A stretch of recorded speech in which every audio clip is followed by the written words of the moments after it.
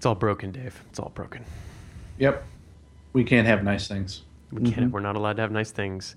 Everything is broken, all over the place. So Spotify's broken. I was playing with Spotify. You might remember. Yeah. Yeah. But Spotify broke themselves, actually. So Spotify, if I want to use Spotify on a laptop, that's fine with them. If I want to use it on my mobile phone, that's cool with them. If I want to send Spotify to some of my home entertainment equipment, that is not fine with them. They would like money they want money from me for that. I need to buy some Spotify equipped amplifiers or boxes or something in order to listen to Spotify in my own living room. And so I told Spotify to go pound sand, and instead I switched over to Google Music, which, if anybody was wondering, is basically an identical service for an identical amount of money, except they let me use my Chromecast. So done. So yeah, so done, sold. Yeah, Nice. how are you doing? I am covered in fur. Okay, is that by preference or? Yeah, no, I haven't shaved all week. No, I so the remember we had the kitten and the two guinea pigs. So the people we were watching them for, they came back from vacation and they took them, and in exchange they gave us two more kittens. So for those keeping score at home, so it's we have a guinea pig, we got a kitten and two more guinea pigs. We gave the kitten and two guinea pigs back, and now we have two kittens and Fibonacci, the guinea pig. This is not going in a good direction, Dave. I mean, in a week's time, let's see, if I'm doing my math right, you're going to have 4 kittens and 2 guinea pigs. Yeah, I'm gonna work with Lauren. We'll do an equation we'll plot this out and fit a curve.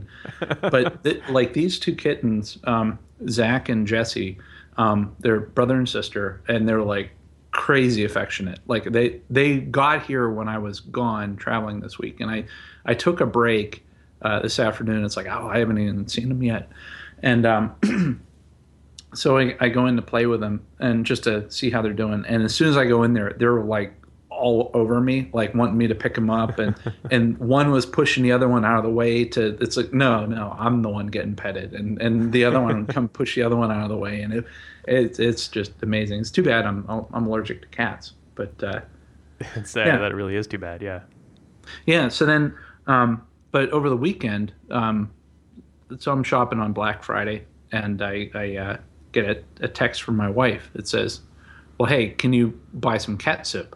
And I'm thinking, she probably just, a typo or whatever, pick up catnip. And I'm like, okay, I guess I'll do that. So I go to the grocery store and I go to get some catnip. And I don't know, I like never took an illegal drug in my life or anything like that. And I just felt I felt like I was doing a drug deal, buying the catnip.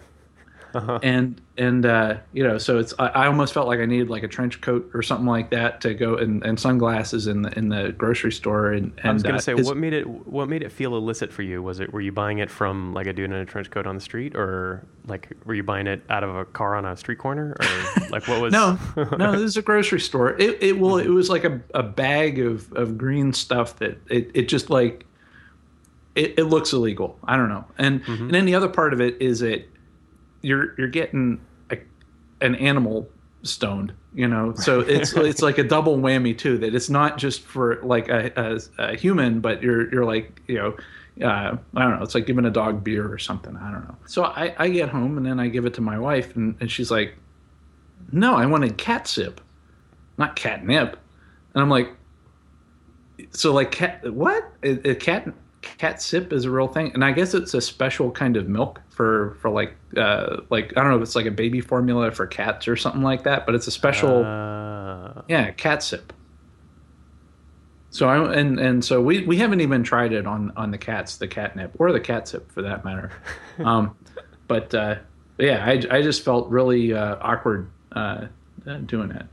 Cats. That seems like that's a branding failure, right? If the word for it is so close to such a well recognized word for what is almost the same. Anyway, yeah, that seems. Yeah, or maybe they did it on purpose, but just it's confusing. But as you saw, But in the meantime, I'm like these two white cats. I'm like covered in like white fur all over me, and so I kind of look like the Bumble from the Rudolph the Red-Nosed Reindeer. You know, the abominable snowman. I look just like that.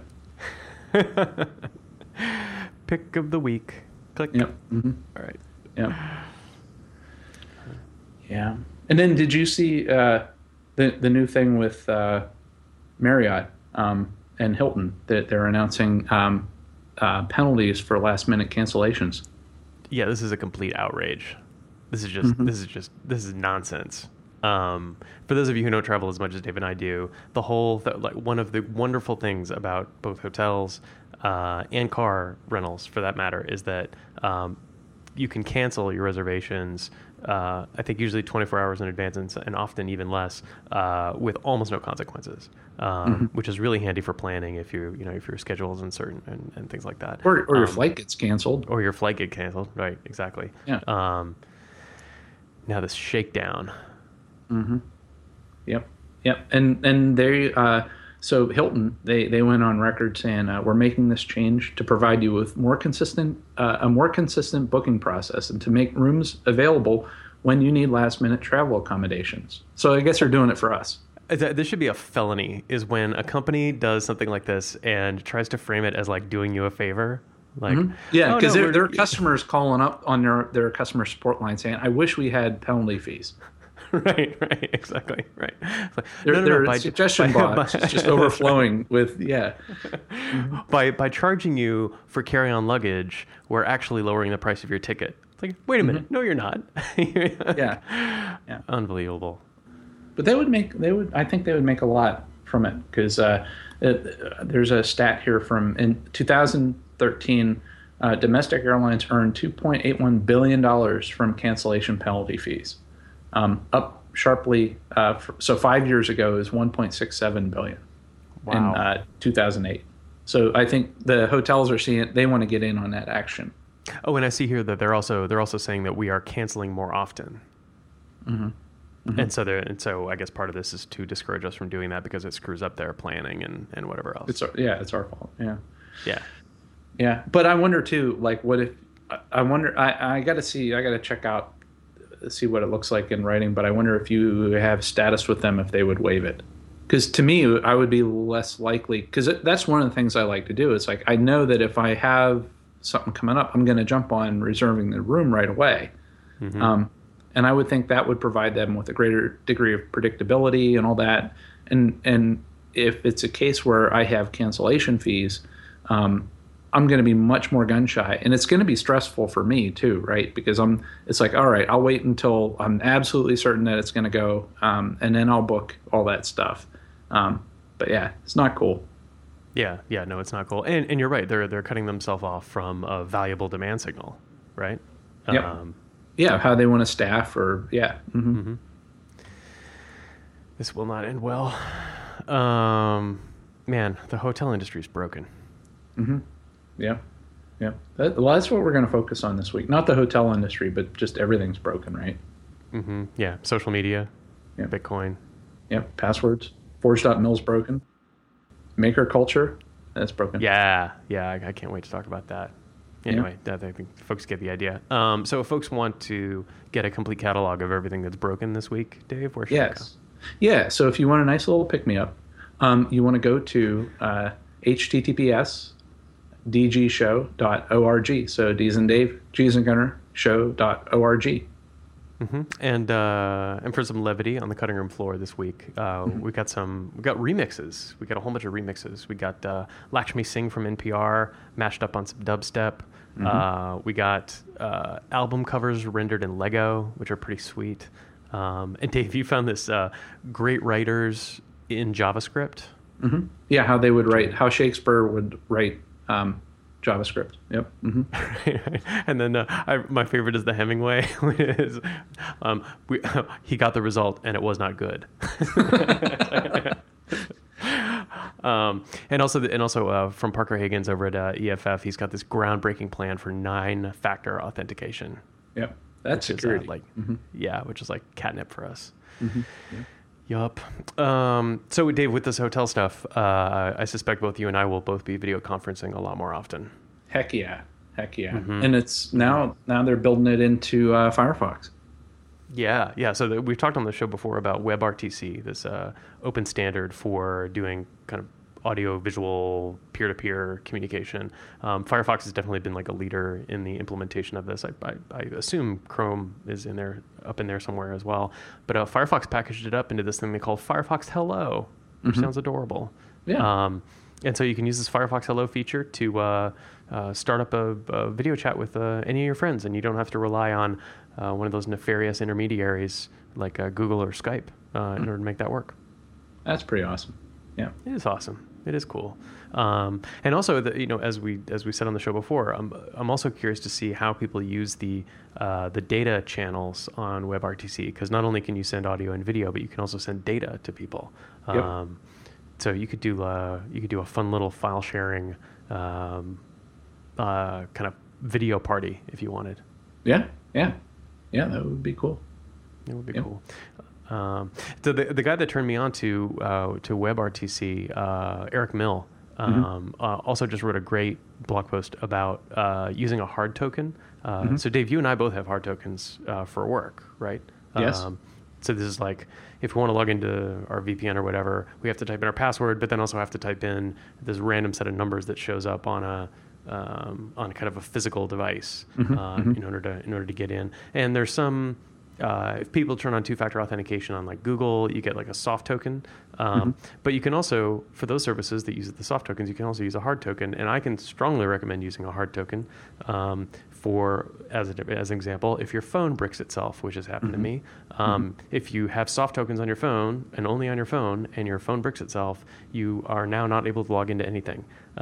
And so it's always nice to have a hardware backup for that stuff. Anyway, Eric wrote a whole article about how to kind of get started if you were not assigned a hard token by your company, how just like a regular person on the street can start using hard tokens. We're huge fans of two-factor authentication, so everyone should go check that out. Yeah, totally. I'm to me, I kind of like so one of the things I went through that article pretty quickly, and I guess he's talking about like YubiKey and everything, and I think that's great as long as you have access to a USB port. But like a YubiKey doesn't help you as much if you're trying to use your phone to enter a one-time password, where I kind of like the soft token for that, or at least having, like, I like how our setup is that I could use a hard token and a soft token, whereas Google, I think they only let you use one token per account. Yep. I like having multiple. Like you said, if you brick your phone, I actually have the YubiKey. I have a Gemalto, password generator, and I have my soft token, so I'm pretty covered. Yeah, that's great. Did you see this article about Bitcoin not being quite as anonymous as people would like? Yeah, what happened there? Yeah, so these researchers over in Europe figured out that for about 1,500 euros in computing power, you can basically figure out somebody's IP address on Bitcoin. And it doesn't take very long either. Wow. You can do it in real time. So that I felt like that would be. There's got to be some caveats to it, because I would suspect that if news like that came out, that would create some kind of earth-shattering, Bitcoin crashing kind of news. But it didn't seem to cause as many waves as I had expected. So maybe maybe I don't understand it as well as I should. But it does go to show that for people claiming anonymity on a service, it's an extremely tricky thing to pull off. Yeah, and it's interesting, especially since it doesn't obviously just apply to Bitcoin; it applies to anything that relies on blockchain. So let's talk about surveillance software. Oh yeah, so Amnesty a couple weeks ago released this software called Detect, and can you guess what it does, Dave? It detects. It sure does. It detects surveillance software on your computer. So the idea is that, the folks that Amnesty tries to defend, right? Like dissidents in a country can download the software, run it, and it will let you know if you have any surveillance software installed. So right what it says on the tin. Pretty handy. Nice. So what if you have a third tier phone from Asia? Oh yeah. So this news just came in right as we started recording. This is like maybe top 5 malware names. This one's called Death Ring. Yeah. It's like, it sounds like a movie from the 80s or something. I was going to say, it sounds like Death a Ring Jean-Claude Van Damme movie. Yeah, exactly. Yeah. And so Death Ring is this Trojan that is apparently, you don't even have to install an app, Dave. It just comes, the phone comes with Death Ring pre-installed. Nice. And it's That's mostly convenient. for, like you say, it's mostly from like third-tier vendors, largely in Asia and Africa. So like kind of at the low end of the market. But I think that's just a total accident. There's no reason to think that you couldn't do the same thing in the first world. Yeah. But if you could install, let's say your phone doesn't have spyware pre-installed. Can you install it yourself though? Oh, I'm sure you could. Yeah, like the Twitter app. I was going to say, like the Twitter app, which just transformed itself into spyware. Yep. Dave, you found this. Why don't you tell folks about it? Yeah. So, you know how like whenever we're not sending emails to Hilton and to Marriott asking about how wouldn't it be great if we had cancellation fees to increase our experience, I'm sure Twitter was getting all kinds of requests saying that, boy, if you knew what apps I was running on my phone, that would improve my ad experience that you're giving me, and I would really want that. And so they've listened. And they've implemented that in the newest version of the Twitter client for your mobile device. So what it's doing is that there's an option that's turned on by default to make it easy for you, that the Twitter app will know all the apps that you have installed on your phone and report that back to Twitter and use that collection to, at a minimum, give you more relevant ads as you're using the Twitter app. So my understanding of this was that it's an inventory of running applications on the phone. So Yes. Twitter wouldn't be able to do a comprehensive inventory of everything you have installed, but over time they would be able to accumulate one. Okay. Right. Yeah. So I think for whatever reason they're targeting just the running apps, and I don't know whether that's like an accident of like the Android permission system, like that's all they're allowed to look at, or if it's actually for the purpose of advertising, like I need to know that this guy is running Instagram right now, and then I can target him with a thing. It's a mix of both, but again, this goes back to, this is my great annoyance with Facebook, and why I departed that community is the fact that these privacy plans just kind of shift underneath you, and unless you're paying a lot of attention to how these things are altered, it's like playing whack-a-mole, right? Yep. Like I thought Twitter and I had an understanding. Yep. But they just changed the game on me, and I find that annoying. Well, and also, okay, so it's ads, and to me, I don't think that's the worst thing that could possibly go wrong. Something that's worse would be, could a government send a letter to Twitter saying that, oh, I want a list of all the apps on this person's phone, and then that way, whenever I have my catalog of malware that I want to, or if I want to hack a person's phone, it's like, oh, I know that person has a Dropbox client installed. So you could either hack through that way, or by me knowing that person has a Dropbox app installed on the phone, I can go to Dropbox and give them a letter saying that, oh, I know that this person has a Dropbox account and I want to see what's inside their data. And so basically, the Twitter app is, you can go to Twitter. Or a government can go to Twitter and get a list of all the apps that a person has, and then from there go to each of those app providers and demand the data from those guys. Mm-hmm. Yeah. And I suspect also that Twitter is not keeping this information to themselves. That sounds like pretty lucrative information. If I was selling a mobile application and I had enough money, I would be more than happy to give Twitter money to find out who was running my competitor's software, right? Mm-hmm. And that sounds relatively innocuous, unless we're talking about like, I've got a Big Butt Biker Mama app, right, on my phone, and maybe I don't want everybody to know about that, right? Yeah. And now suddenly that information is being traded on the open market. No, thank you. Yeah, or the other part of it would be they may not. I bet you they would be very much like Google and not sell that information to their to those people, but what they might do is like, oh, well, I can target if you pay for this ad, so hey, Spider Oak, I can do ads for all the people that are running Dropbox. Mm-hmm. And so they could target the advertising based upon the apps that they have installed. And it's like, oh, you have a Fitbit app installed. Well, let me tell you about the Samsung Watch, and go that way. Mm-hmm. Right. Yeah, I don't know that I have ever, like you say, this is like improving the ad experience is,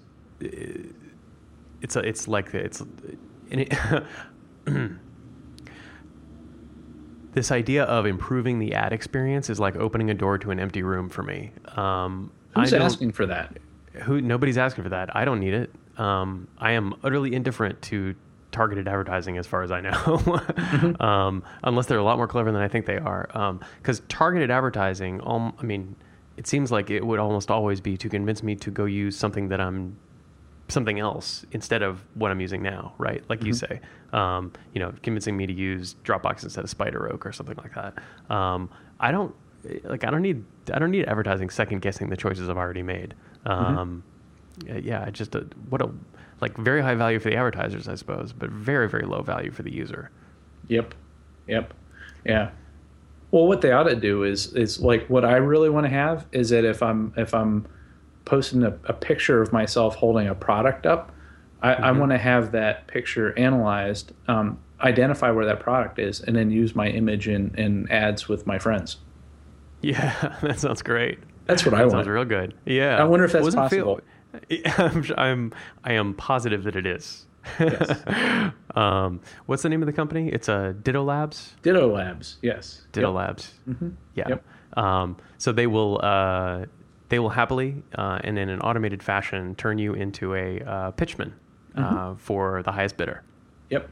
Yeah. So like, that sounds like fun. Was it Kraft Food Group? So they pay Ditto Labs, and then Ditto Labs goes through Tumblr and Instagram searching for, I guess, Kraft macaroni and cheese boxes, and then aligns that with sports fans or foodies or whatever to really make the ad experience better for everybody. And so this is diabolical. This notion of, again, we joke about man-in-the-middle attacks, which we've been joking about a lot lately. But this idea of kind of altering my experience, like having someone intervene, if I'm talking to my friends on Twitter, say, and another company is coming in and putting some additional emphasis or weight on a particular product in ways that are not necessarily obvious to me. This is like what it makes me think of is there's an outfit I presume in Los Angeles, where they will go into movies and CGI out a particular product and replace it with another. Oh yeah, right. So that so that it'd be like whatever Doritos in the theater, but then when it goes to video, it becomes Lay's potato chips or something, right? And they would do that for TV shows where, like, I think it was Big Bang Theory, where it was like Pepsi in the United States, and then when they do it in Japan, it's some Japanese soft drink. Right, exactly. It's not like what bugs me about it is not like I feel like that's compromising the artistic vision of Big Bang Theory, right? I feel what bothers me about it is that some dark hand is mediating my experience of the rest of the world, right? If I'm looking with technologies like these floating around, even if they're not doing it, it makes me guess, like, if a friend of mine is in a photo holding a bag of potato chips, I don't know if that's actually what happened, right? Yep. There's now a very good chance that maybe somebody's come in and altered it, right? That's disturbing, right? This idea of like interfering with what amounts to or what should be a direct experience, or like an experience shared directly with me. The idea that somebody would mess with it is disconcerting. Yeah, it's like how Stalin would Photoshop out dissidents from photographs. Yeah, exactly, right. Yeah. It's straight up Orwell. It's just potato chips instead of dissidents, right? Exactly. Yeah. Yep. Yeah. Well, what we ought to do is even instead of worrying about it. We ought to just embrace this whole social media thing and just make money from it. You're right, Dave. Unfortunately, I think we need a larger social media presence, though. Can you think of a way that we can like kind of quickly amplify our social media experience? Yeah, we need bots following us. Yeah, bots. Bots.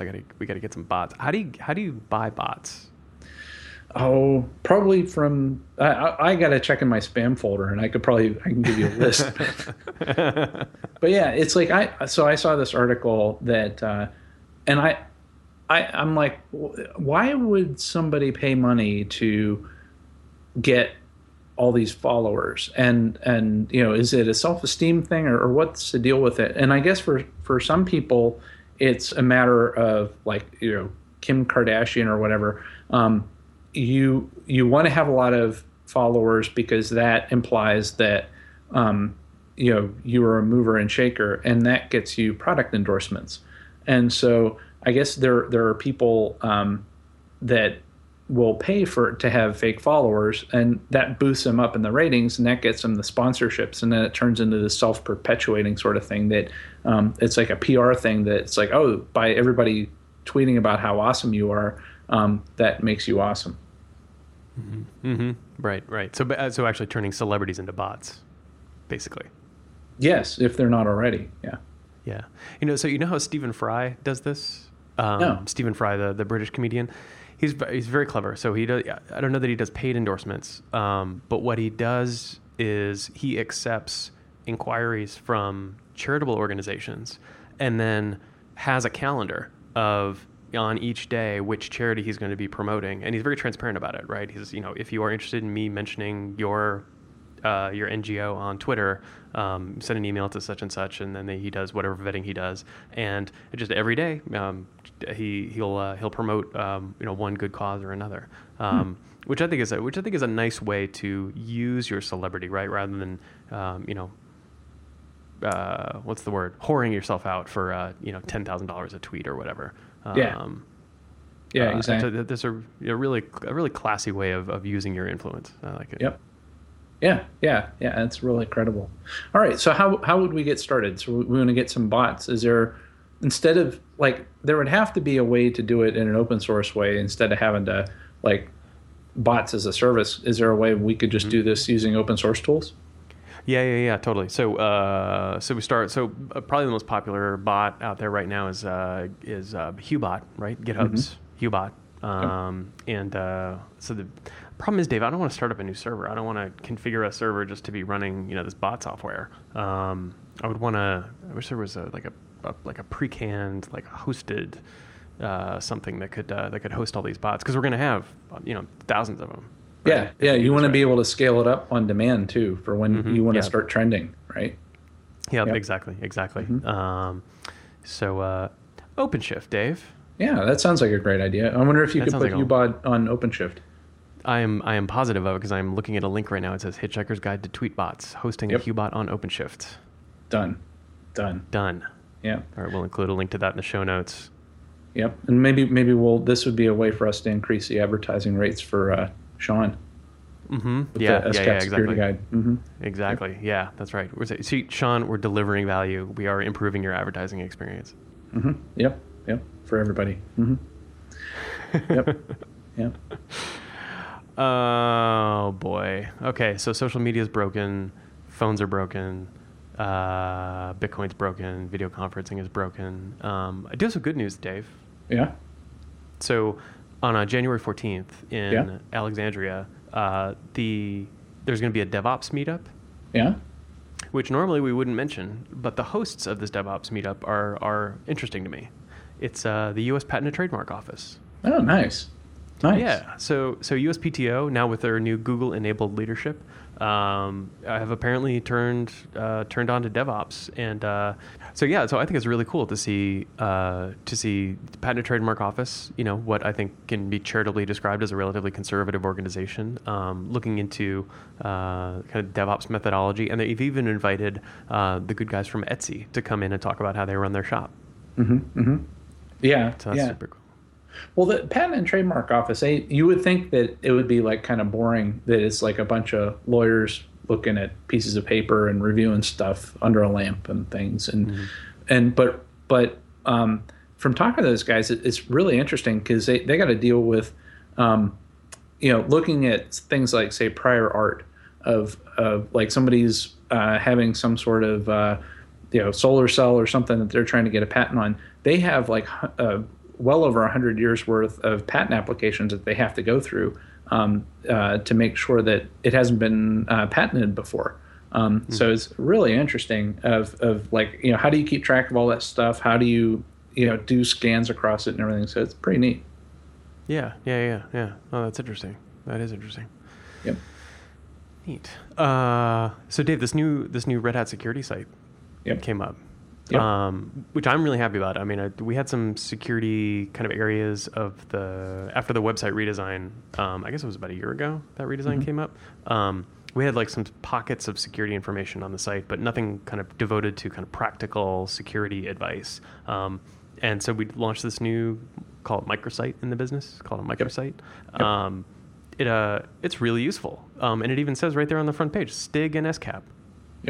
Yep. Yeah. So that was done by the public sector team, and namely it was technically led by we have a SA team called the Security Subject Matter Experts, led by Robin Price, and so that was pretty cool that he was working with Sean Wells, and they were the subject matter experts to help put together a lot of the content. So there's like some cool videos, like a minute and a half video on SBIRT, a minute and a half video on SCAP and STIG. So it's really cool. No, that's great. That's really cool. It's good work. Good work by them. Mm-hmm. And I couldn't help but notice there was a mention of the Dave and Gunner show on that site, Dave. Yeah, and that's why that was a great thing too. That was one of my favorite parts of that site. Again, definitely improved my advertising experience. Yes. That's our advertising dollars at work. Yeah. So it grieves me to say it, Dave, but yes. Paul Brubaker, who's over at VMware, actually wrote an excellent article on IT procurement in the federal government. And if anybody has the patience to listen to the show and listen to us prattle on about, USPTO doing DevOps, you are going to be interested in this article. It was a really nice kind of something you don't see very often, especially in our industry literature, which is like a 20-year view of how far we've come in federal IT. He talks about the battle days before the Clinger-Cohen Act, when it was like the Wild West in IT procurement. Like nobody was in charge. It wasn't specially budgeted for. There were no like special controls on security and things like that. He talks about the laws that we've passed to try and get that under control. And then he talks about the miserable failure we've had implementing those laws, and how they've kind of devolved into, these like rubber stamp kind of compliance efforts, rather than, a real critical approach to IT architecture, IT acquisition, things like that. Anyway, I thought the article was wonderful, so wonderful that I figured it was worth a mention on the show. I don't know, Dave, you've been working with the federal government for quite some time. Do you feel like things are the same as when you started, or are they getting better, getting worse? Do you have an impression? Yeah, well, from an open source perspective, it's gone from people being skeptical or wondering if the whole thing's going to take off, or, I remember when I started at Red Hat almost 8 years ago, a lot of the discussions were around defending why open source is secure and all that, where now that conversation has changed to it being the default, and now people are doing development. I'm sure the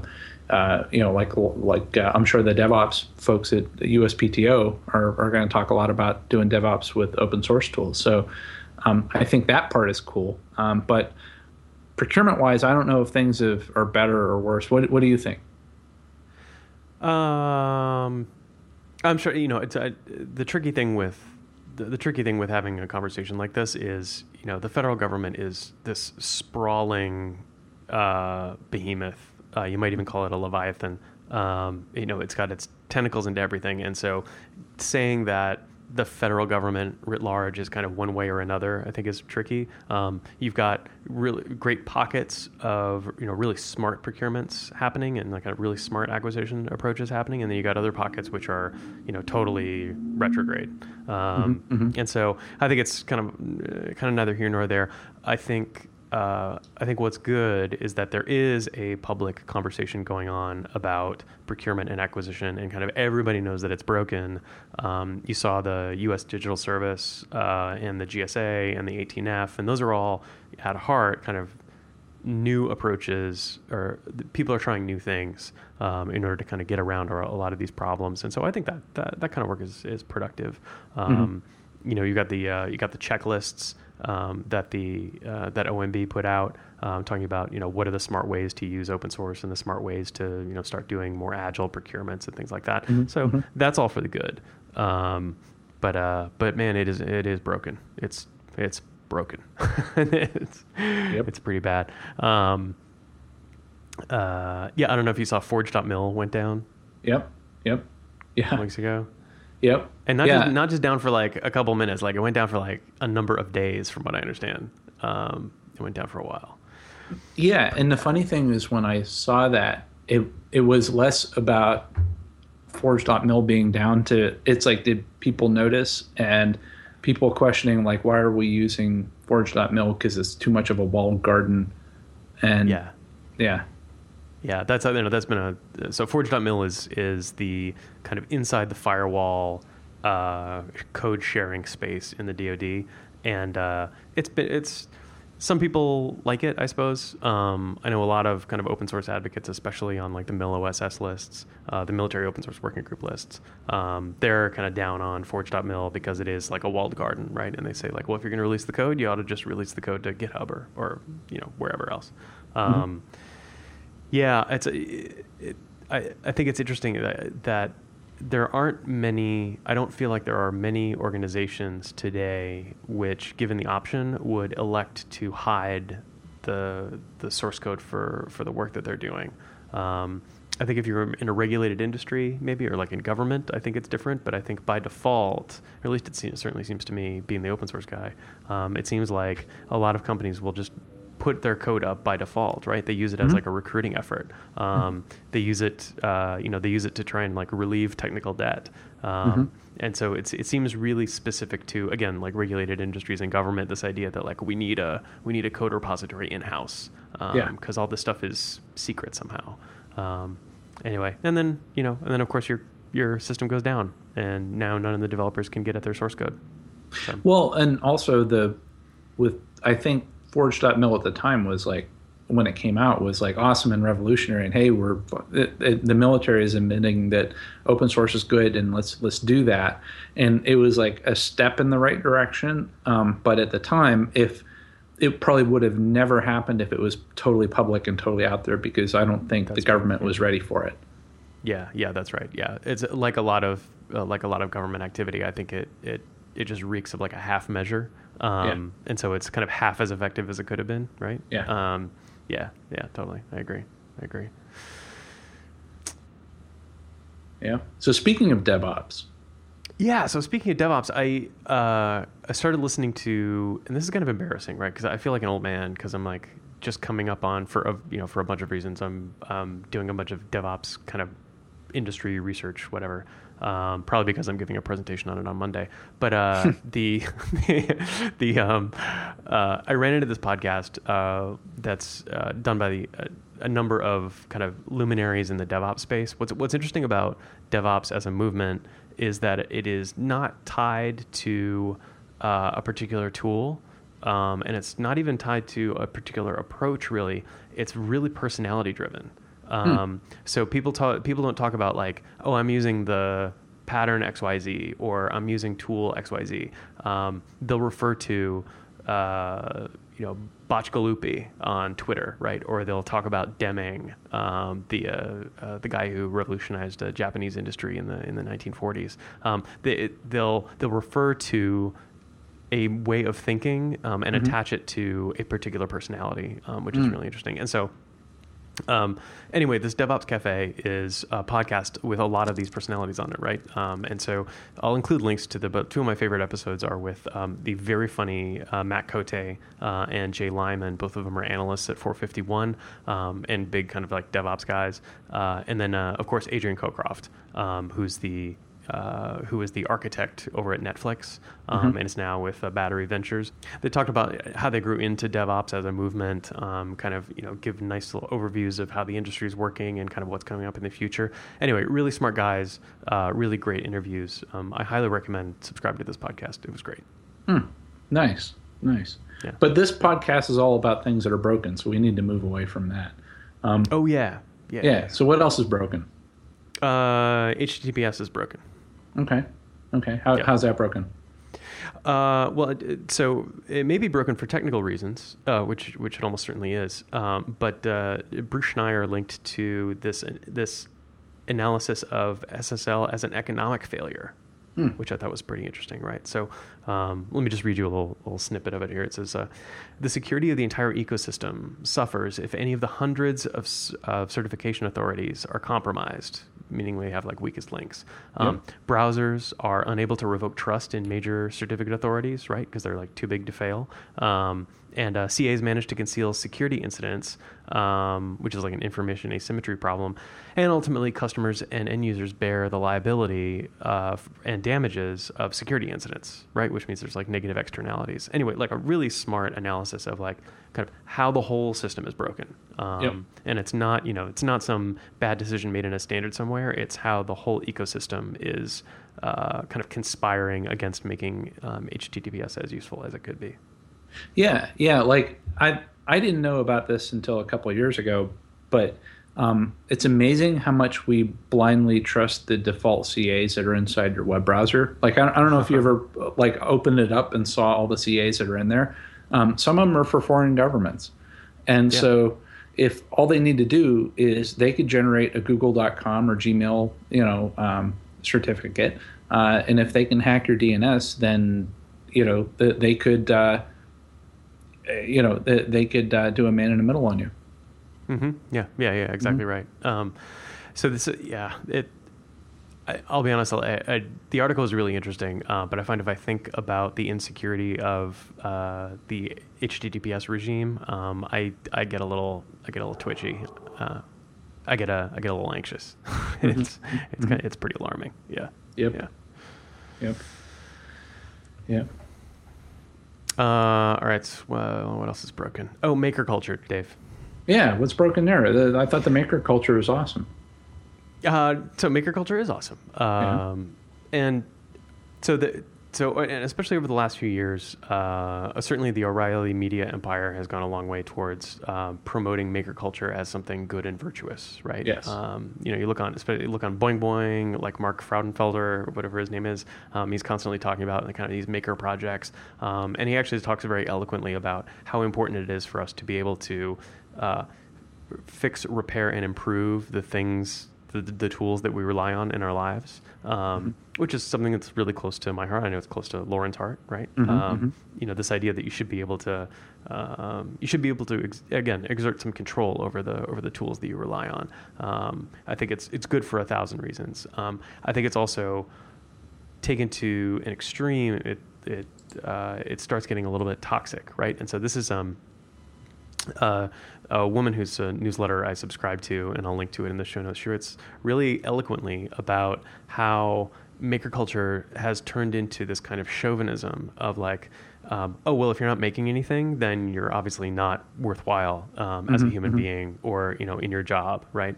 So unless you're out in a garage building an engine, or unless you're out writing code, whatever it is you do is probably irrelevant.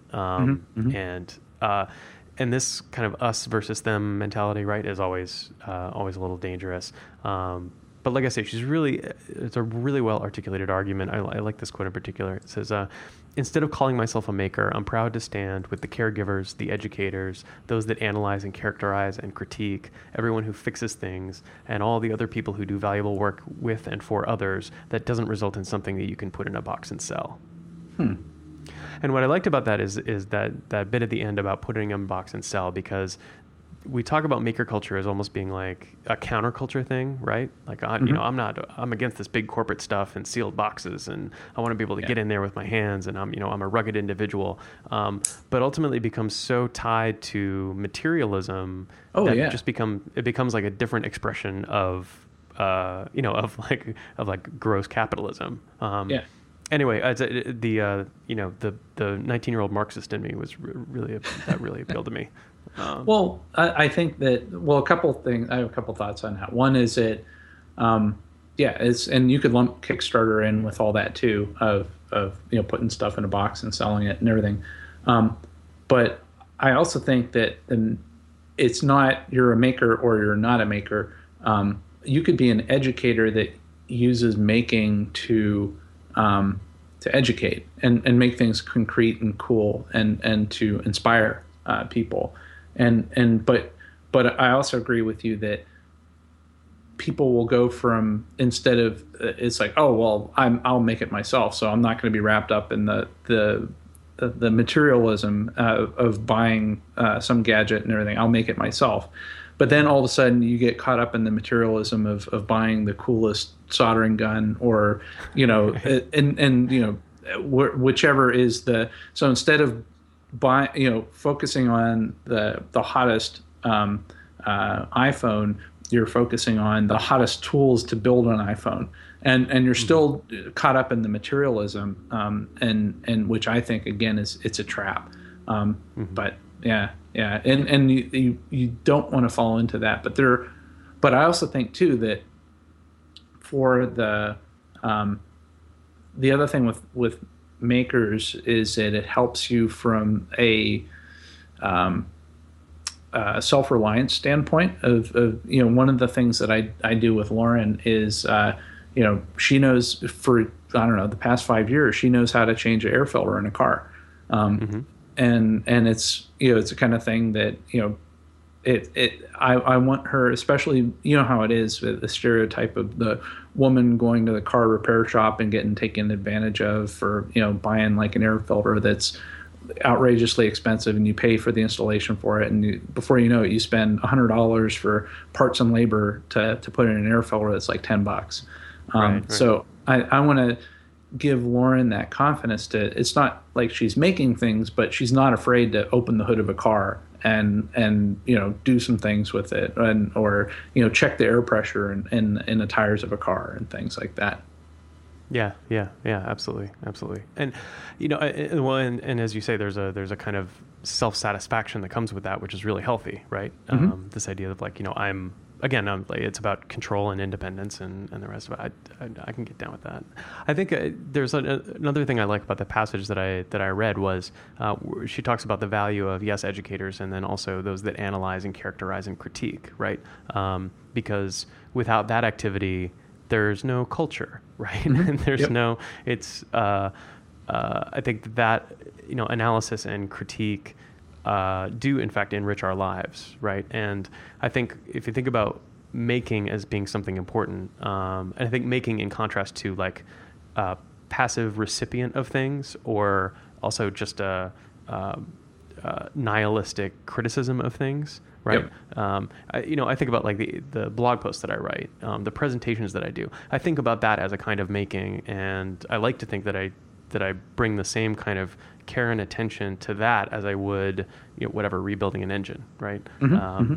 Because it's a task that requires skill and concentration and practice.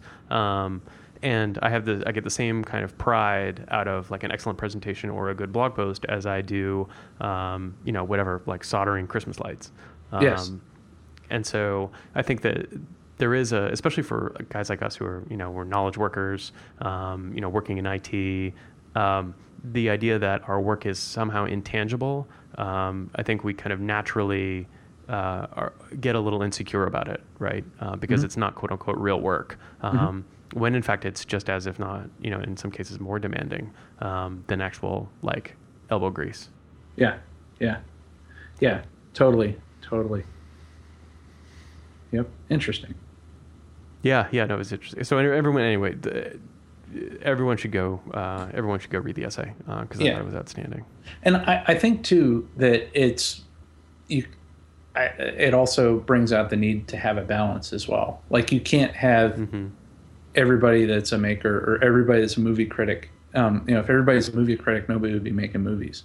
And if everybody would be making movies, you wouldn't have somebody to tell you which ones stunk and which ones to avoid. And so I think having a balance for all of that, and I look at it too. It's like whether it's Walking Dead or whatever, and it's like that sort of apocalyptic situation. Like you need a doctor, you need how do you plant food? Things like that.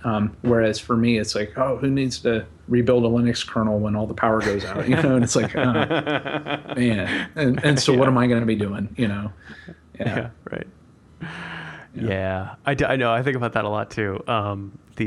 Like exactly how useless I'm going to be after the power grid collapses. Yeah, I could do a presentation. It's yeah. All right. So our sense of self-worth is broken. That's that's the takeaway from that. So let's end on that. Yeah, let's end on that. End on a high note. Yeah. Yeah. So Dave, if folks want to learn more about their own self-worth, if they would like a link to that Amnesty International Detect tool, if they want to learn more about that USPTO DevOps meeting, which website should they go? Yeah, they want to go to dgshow.org. So D's and Dave, G's and Gunner, show.org. Awesome. Thanks, Dave. Thanks, everyone. Yeah, thanks.